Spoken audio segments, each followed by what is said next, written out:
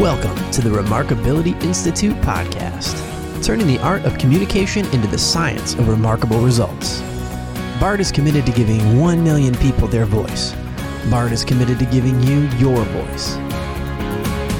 It's time for you to stand up, step out, and speak up. With more than 30 years' experience helping people develop their communication skills, build their confidence, and find their voice, here's your host, Bart Queen. Welcome to the Remarkability Institute. This is Bart Queen. Today, our whole focus is around content. It is probably the number one question that executives, salespeople, engineers, and technical folks ask me. How do I craft my content? Guys, 9 times out of 10, they come to me with a deck of slides and saying, here's what I've come up with. And I have to tell them, you're doing everything in the wrong order. The number one purpose of any type of visual, whether you're using a whiteboard, a chalkboard, or a flip chart, is to enhance your content. But most people, when they get directed to create some type of a message, go right to their laptop and they start cranking out PowerPoint slides. One of my favorite executives once said that if you use PowerPoint, you have no power and you have no point.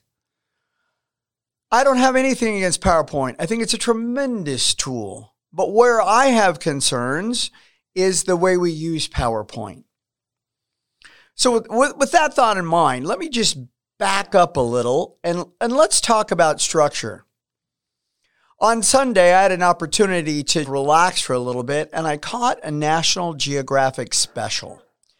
In the special, they were talking about some of the greater things that have been built in America.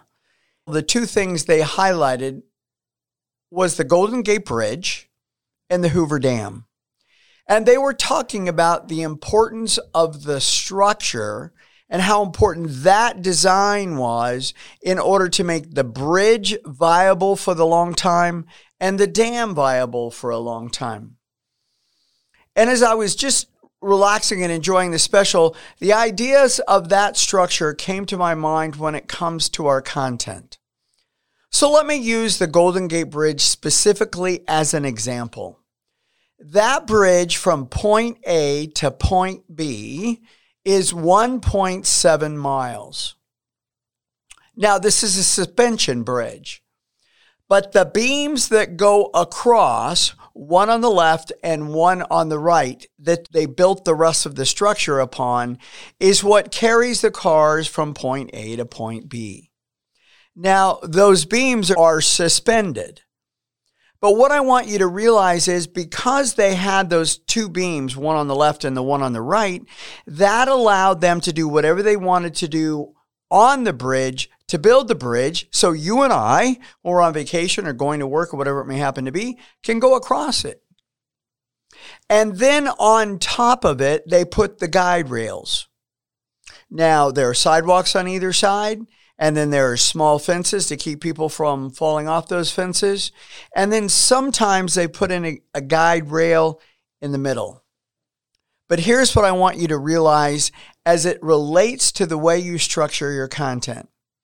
The two major beams that take you from point A to point B give you the most effective way to take your customer, your client, or your listener from where they're currently at, or what sometimes I call their current state, to point B, or that vision state where you're trying to take them. That adds as an efficient manner for the listener to go through your content. The guide rails, once they're put on track or on top, in my mind, are the things that keep you on track. I want you to realize that there are 3 things you have to control anytime you're sharing a message. Number 1, you have to be able to control yourself. Number 2, you have to be able to control your content or your conversation. And number 3, you've got to be able to control the situation you're in or the circumstance in which you're communicating. The guide rails allow you to take your listener from point A to point B. The safety rails allow you to stay on track. So here's the principle I want you to mark down. Here's a principle I don't want you to ever forget. There is freedom in structure. There's freedom in structure. There's freedom in structure. Now, I never want you to memorize what you put in the structure. What I want you to memorize is the structure itself. As I walk you through this today, when you get done at the very end, I want you to have a structure that you can speak through.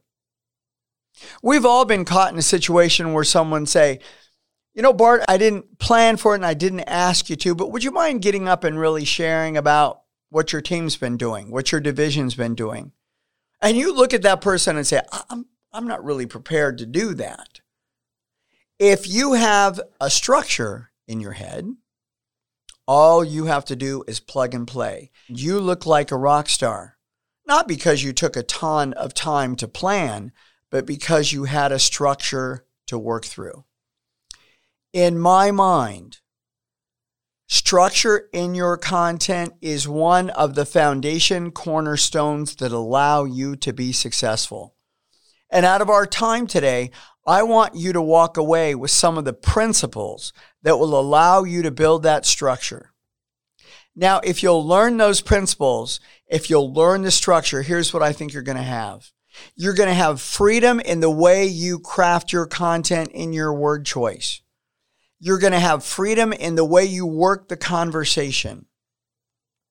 And you're going to have freedom in the circumstance that you're in to flex and adapt. And that's all you need to do is to have this conversation. So please remember, it's a conversation. It's not a presentation. It's a conversation, whether you're giving a keynote speech, you're doing a TED Talk. Guys, it's a conversation, whether it's 5 minutes or 50 minutes. Giving you the confidence to speak, no matter what the time frame is what I'm committed to do, to give you those principles. So let's take a look at one of the first principles I want to share with you. It's what I call the 75% rule. If I asked you to come into my organization and speak for 60 minutes, 9 times out of 10, you're going to work through enough content to fill that 60 minutes. I don't think that's the best approach. I want you to take an approach of what we call the 75% rule. So if I ask you to come in and speak for 60 minutes, if you apply the 75% rule, most of you are going to go, okay, Bart, I'm going to craft content for 45 minutes. Pretty obvious. But there's one slight change I want you to make. Out of that 60 minutes, before you apply the 75% rule, I want you to back out what you would probably call Q&A time. I'm going to call it banter time, conversation time. So let's say, for example, that I decided to do a 15-minute kind of banter Q&A time. I'm going to take my 60 minutes. I'm going to back out my 15 minutes. That leaves me with 45. Now, guys, I want you to take the 75% rule. If you do that, you're resting at a little bit more than 30 minutes or so. That's the amount of time I want you to think about filling. Your audience will much prefer that you end early than go longer. They will appreciate you giving them time back. Now, remember one of the other podcasts I've shared with you that the driving force is getting them to say, tell me more, tell me more, tell me more. So if you end 5 minutes early and they say, wow, Bart, this was really great. Can you stay a little bit longer? Can you answer some more questions? Feel free to stay. Because now, guys, I'm guaranteeing you that they are engaged in your content and you are winning. Now they want you to stay. You always want to finish up in respect a few minutes early. Now, if you're doing a keynote type speech or a TED type talk where you have to meet 18 minutes and a TED type talk, or in a typical keynote, that 60 minute, I would get you to end 55 to 57 minutes every single time. The way that I would do that, I would get you to write it out word for word. Now, in this example, this is the only time I'd ever get you to write it out word for word because I need to time the rate that you speak. When I understand the rate that you speak, whether that's very deliberate, more on the slower side, or you're one of those enthusiastic speakers that speak on a faster rate, that is going to dictate to me the amount of content you can fit within that 55 to 57 minutes. This 75% rule is one of your checkpoints that will keep you from show up and throw up. This will keep you from fire hosing someone. Your goal is not to tell them more. Your goal is to get them to remember more. And this is one of those checkpoints that will help you. This has saved me many, many times. And guys, in those situations when someone has said, Bart, I want you to tell them everything. I want you to tell them everything. And I have given in to that pressure. Every single time I've walked out, I've regretted it. Because you get tight on time, you end up talking fast at the end, and then all you do is compromise your content. I never want you to compromise yourself, and I never want you to compromise what you bring to the table. What you bring to the table is too valuable to compromise. It's also one of those things that happens when you walk in and the guy says, I know we gave you 45 minutes, but you're down to 20. And the average person ends up speaking fast. I don't want you to do that. So let's say you walked in with 10 items to share with them and the man said you're half the time. Then I would say, out of the 10 things I was going to bring to the table, which 5 are the most important? Now look what you're saying about your content. You're saying my content is so valuable, I will not compromise it. Which of the 5 are most important? Now, if you and I have done our job right, they're going to say, that was great. We want the additional 5. When can you come back? Notice again, when that happens, you're winning. This 75% rule is a tremendous principle that you want to make sure you implement into your webcasts, to your virtual meetings, to your TED Type Talks, to your presentations or your sales call. The theme in all of this, around this content, is this idea of do the hard work, keep it simple. Do the hard work, keep it simple. And in order to keep it simple, you have to do the hard work. Harder on our end, better on your listener's end. So let's go to that second principle. When you think about the process of crafting content, the second thing I want you to think about is the 5 steps in creating that content. Step number 1, I want you to set your goals. Now, when I work with folks, most of the time they take a very tactical approach. I want you to be more strategic in your approach. If you look up the root word of strategy, the root word is stregos. It's a Greek root word, not a Latin root word. And if you look up the meaning of that, it talks about the art of generals. Now, for those of you who have read The Art of War, you know it's not the number of tanks you've got, the number of hand grenades you've got, the number of men you've got. It's how do I outthink the competition? And that's the approach I want you to take as you think about crafting your content. Take a more strategic approach. Now, when you set your goals, when I'm working with salespeople, the average salesperson will put on their goals to get them to buy the product. That's not a strategic goal. That's a closing action step in any sales call. I want you to push harder. The strategic goals in that sales call situation is more gain a customer, have someone become a reference, become a vendor of choice. Those are more visionary, strategic goals that I want you to strive for. Developing those can be difficult. So once you come up with something that you say, these are my 3 goals, then I want you to ask yourself, so what? Push it one more time. And when you've done that, say, so what? And push it one more time. If you will push it 2 more times, you'll get closer to those visionary type goals that will take you further. So think about Martin Luther King. Martin Luther King's goal wasn't to get people to a speech. His goal was, until the laws of man are equivalent to the laws of God, there will always be injustice. He was striving for this idea that all men are created equal. His talks, his rallies, and everything he did drove to that visionary goal. And if you'll notice, people followed that visionary goal. That is a great example of why 250,000 people showed up in Washington, D.C. in August on a blazing hot day. It was because they believed what he believed. They believed in the goals that he was talking about, that all men are created equal. And he led toward that. Setting your goals is a crucial step. The second thing is understanding who your listeners are. Now, everybody will always tell you, know your listener, know your listener, know your listener, but nobody will take the time to do the hard work. Now, here are just a couple of questions before you craft content that I want you to have at your fingertips. Number one, what's the knowledge level of your listener on your topic? On your topic. Number two, what are the top 3 things they want to know?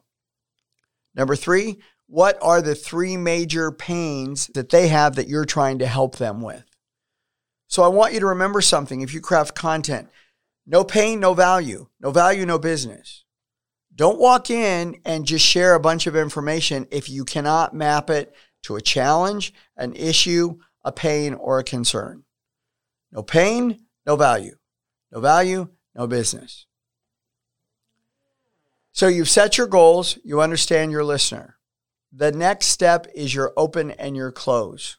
These are absolutely critical to your success. Now, I want you to notice that we haven't started crafting content yet. I haven't even got you there. And here's my reason why. When you pinpoint your open and you pinpoint your close, specifically the action step in the open and the action step in the close, that becomes your GPS reference points. When you get in the car with your family to go somewhere you've never been, you plug in the address of the restaurant, the park, wherever you're going to go, your destination. Your GPS unit, whether it's on your phone or in your car, automatically picks up your starting point. So now if you think about it, guys, you've got a starting point and an ending point. Your GPS unit gives you the fastest way to get from point A to point B. No different than the guardrails that I was talking about in your foundation. It takes your listener from point A to point B. That opening action step and that closing action step give you the fastest way to get there. Now, what you'll find if you do this, you'll realize it begins to slim down your content. It begins to focus your content. Instead of this vast message that you feel like you had to share, now you're getting it down to a focused message. But you've got to do your opening and your closing action steps first. Once you've pinpointed that should give you great references points to decide what your key idea is that you want to share. That's step number 4. Now, you finally are at a place of creating visuals. The number 1 purpose of your visual is to enhance your content. But I want you to craft visuals based on your content. I want your visuals to reflect your content. Your slides are not your notes. They're not your notes. And that's what most people end up using PowerPoint for, are their notes. They are purely to enhance your content for your listener. So let me kind of go back through those 5 steps in the process. Number 1, set your goals. Number 2, understand your listener. Number 3, your open and your close, your GPS unit to take your listener from point A to point B. Developing your key ideas, and then creating your visuals. As a company spokesperson, you may be asked to speak with industry press and media about your company's products and services. Your goal is to build trust, build relationship, and build engagement. The challenge is to have a winning conversation while using your best practices and approaches to communications. The opportunity you have is to build credibility and the opportunity for an ongoing conversation in the future. To build your confidence and credibility during your next press and media interview, reach out on our website at bartqueen.com and learn more about the press and media interview skill training that we offer. So now let's dive into a little bit more detail on a couple of those points as far as your structure is concerned. I want to bring in what I call the simplicity factor. This is where I want you to break out of that idea that you're presenting. Everything we do is a conversation just with people. You're not talking at people, you're talking with people. Anytime you're communicating, get to the point. This is not a time to be verbose. This is a time to be very concise in what you're saying. Whatever you decide the main message is, I want you to say it over and over again. It's what I call that 7-factor phrase. Now remember, in order for the listener to remember something, you have to say it 7 times. So if we've done our homework properly, you're at one message that you're going to drive through your talk up to 7 times. I realize you may not be able to say it 7 times in 10 minutes. Maybe you say it 3 times, but 3 times is better than 1 time. 5 times is better than 3 times. You want someone walking out of your message, going down the hallway, seeing a colleague and saying, I was just with Bart, and here's the number 1 message he said. If you can get them to repeat that, you win every single time. And the last point I want to make around the simplicity factor, it's got to be clear. That means it's got to be simple. So remember, a confused mind will always say no. A confused mind will always say no. I want to add one more thought here. If by chance you're doing something virtually, I want you to remember this principle. If you're doing something on Zoom, you're doing something on WebEx, you're doing something on Microsoft Teams, if your audience is large, let's say you got 50 people or more on this session, the complexity of your content has to be low. The simplicity of your content has to be high. But if you're doing some type of a virtual session where you've got 5 people on your call, the complexity of your content can be higher. Why? Because you can do more banter. If you've got 50 people on your call, you're most likely not going to have an opportunity to spend a lot of time having a conversation, answering questions. It's going to be more of a one-way communication. So if you're doing something virtually, please remember, if the group is large, you have to keep it simple. If it's a smaller group, you can be far more complex. All right, let's continue through these ideas around the structure of your content. It's really what I call the 4 H's. I want you to remember this principle. People buy with emotion and they verify with fact. People buy with emotion and they verify with fact. So I can't encourage you enough. You need an opening emotion and a closing emotion. Let me give you an example. So if I was talking to a group of CFOs, maybe my opening emotion is angst, concern, or fear out of something around a regulatory issue, Sarbanes-Oxley, Basel II. But at the end of my content, I want them to be more excited. People buy with emotion and they verify with fact. We see this time after time after time.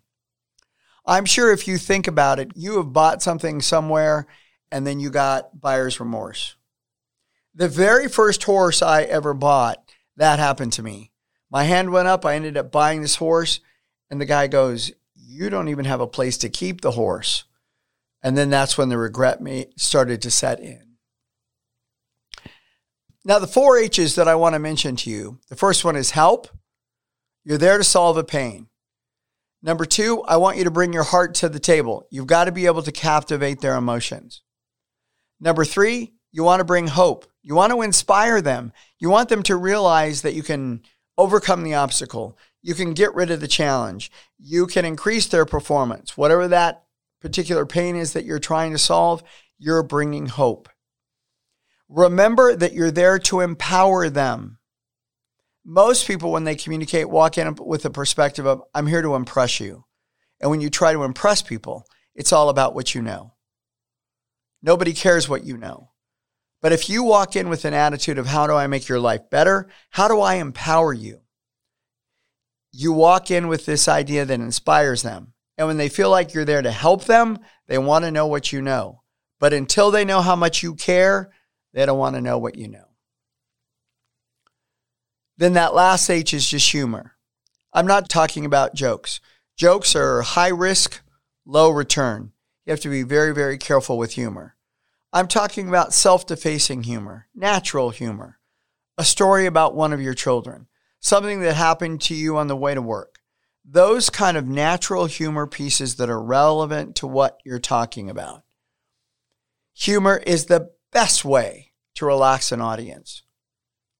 Now, if you feel like it's something you really want to master, take a comedy class. Go to your local community college and learn some of those principles that will assist you in your crafting of your content. Remember, our theme today is do the hard work, keep it simple. Do the hard work, keep it simple. All right, so let's go to the next idea that I want to make sure you can work with as you're crafting your content. It's what I call content drivers.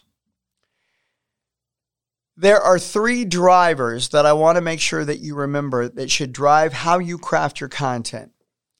Number 1 is, what's the purpose of me sharing this content? Now, I'm going to give a couple of examples. Is my purpose selling? Is my purpose awareness building? Is my purpose education or teaching? That should begin to help you craft how you want to do your content. If I'm in a selling mode, my action steps are different than if I'm in a teaching mode. If I'm just to build awareness around a solution, tool, or product, I'm going to offer ideas that will help them see how they can apply it to what they're doing.